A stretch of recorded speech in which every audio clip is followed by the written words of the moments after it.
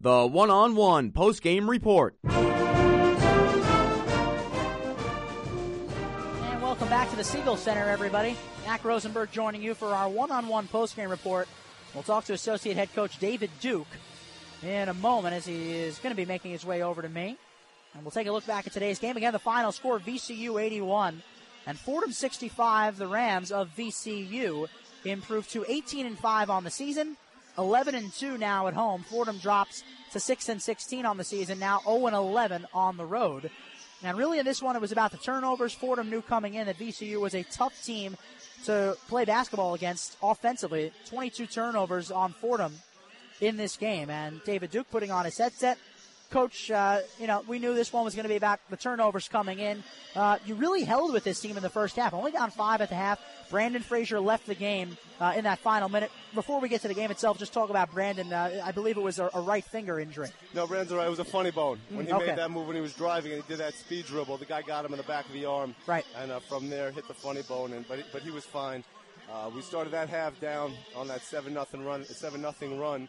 On the first 2.5 minutes of the second, and that really got us. Yeah, absolutely. The turnovers, really, they were really pestering you guys, and you knew about it coming in. You have a young team. I mean, this is what happens when you come in here against a team that likes to turn you over. But what did you see that you liked from this team tonight? I mean, you hung with them for the first 20 minutes. We did. We hung with them. There were a couple of stretches that we had 2 or 3 turnovers in a row there, and it got us down 4-6-8. And those little runs. One, then we got it back, and then they made another one. It was tough for us to sustain after 2 or 3 of those. Yeah, Ryan Kansi in this game, certainly a disappointment. He fouled out.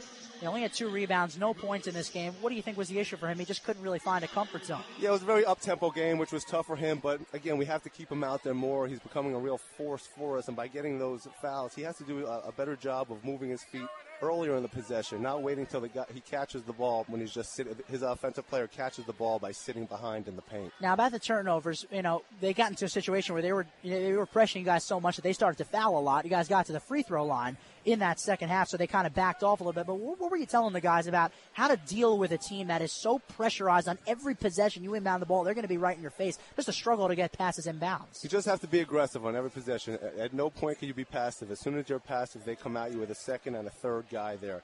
And for the most part, we did a good job with it, but those 2, 3 in a row, especially coming out of that second half, it went from 5 to 12 in 2:15. Even with Chris Gaston out, you managed to outscore this team in the paint by 14 points, 30-16. That's certainly a bright spot. Travion Leonard chipped in with 7. But on the outside game, you had Brian Smith finally getting you guys a good game. He's been struggling lately. And how about Mandel Thomas? Another double-digit game, 16 points tonight. Talk about his effort. Mandel's getting better. Like I said after last game, Mandel's getting better after every game. And it was nice. You look at the 16 points, but the other thing you don't realize that Mandel does until you see the box scores, he had 9 rebounds. Yeah, absolutely. Okay, and there might have been a second offensive rebound that I think they might have missed in that second half. But he's always on the glass. He's always working. And we keep telling him to be more aggressive.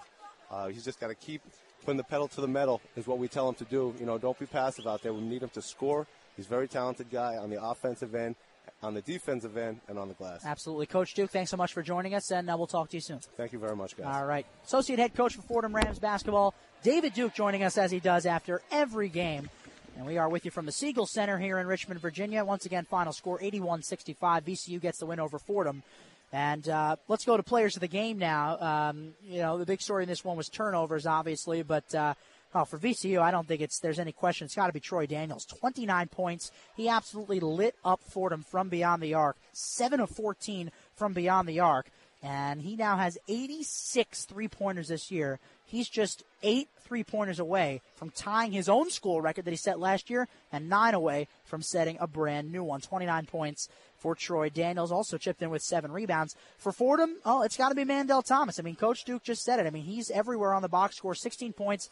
I didn't even realize it. 9 rebounds. He's 1 away from that double-double. 8 on the defensive end, 1 on the offensive end.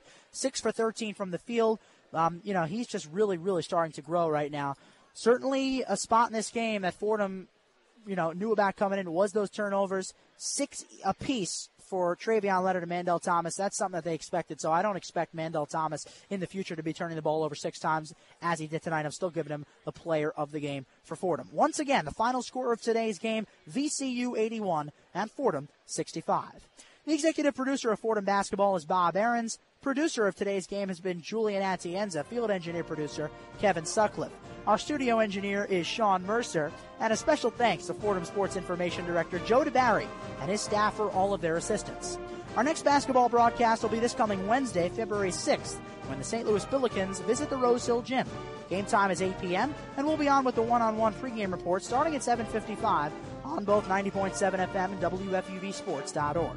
Our next women's broadcast is also February 6th, this coming Wednesday, and in this one, the Rams will travel down to Philadelphia for a meeting with the LaSalle Explorers. Game time is 7 p.m., and we'll be on with the one-on-one pregame report at 6:55 only on WFUVsports.org. Until those times, for Nate Schiller with all the updates from around the country, this is Mac Rosenberg. Please stay tuned for Idiot's Delight with Vin Celsa, already in progress. Have a good evening, everybody. Glad you could join us. Fordham Rams basketball is a production of WFUV Sports.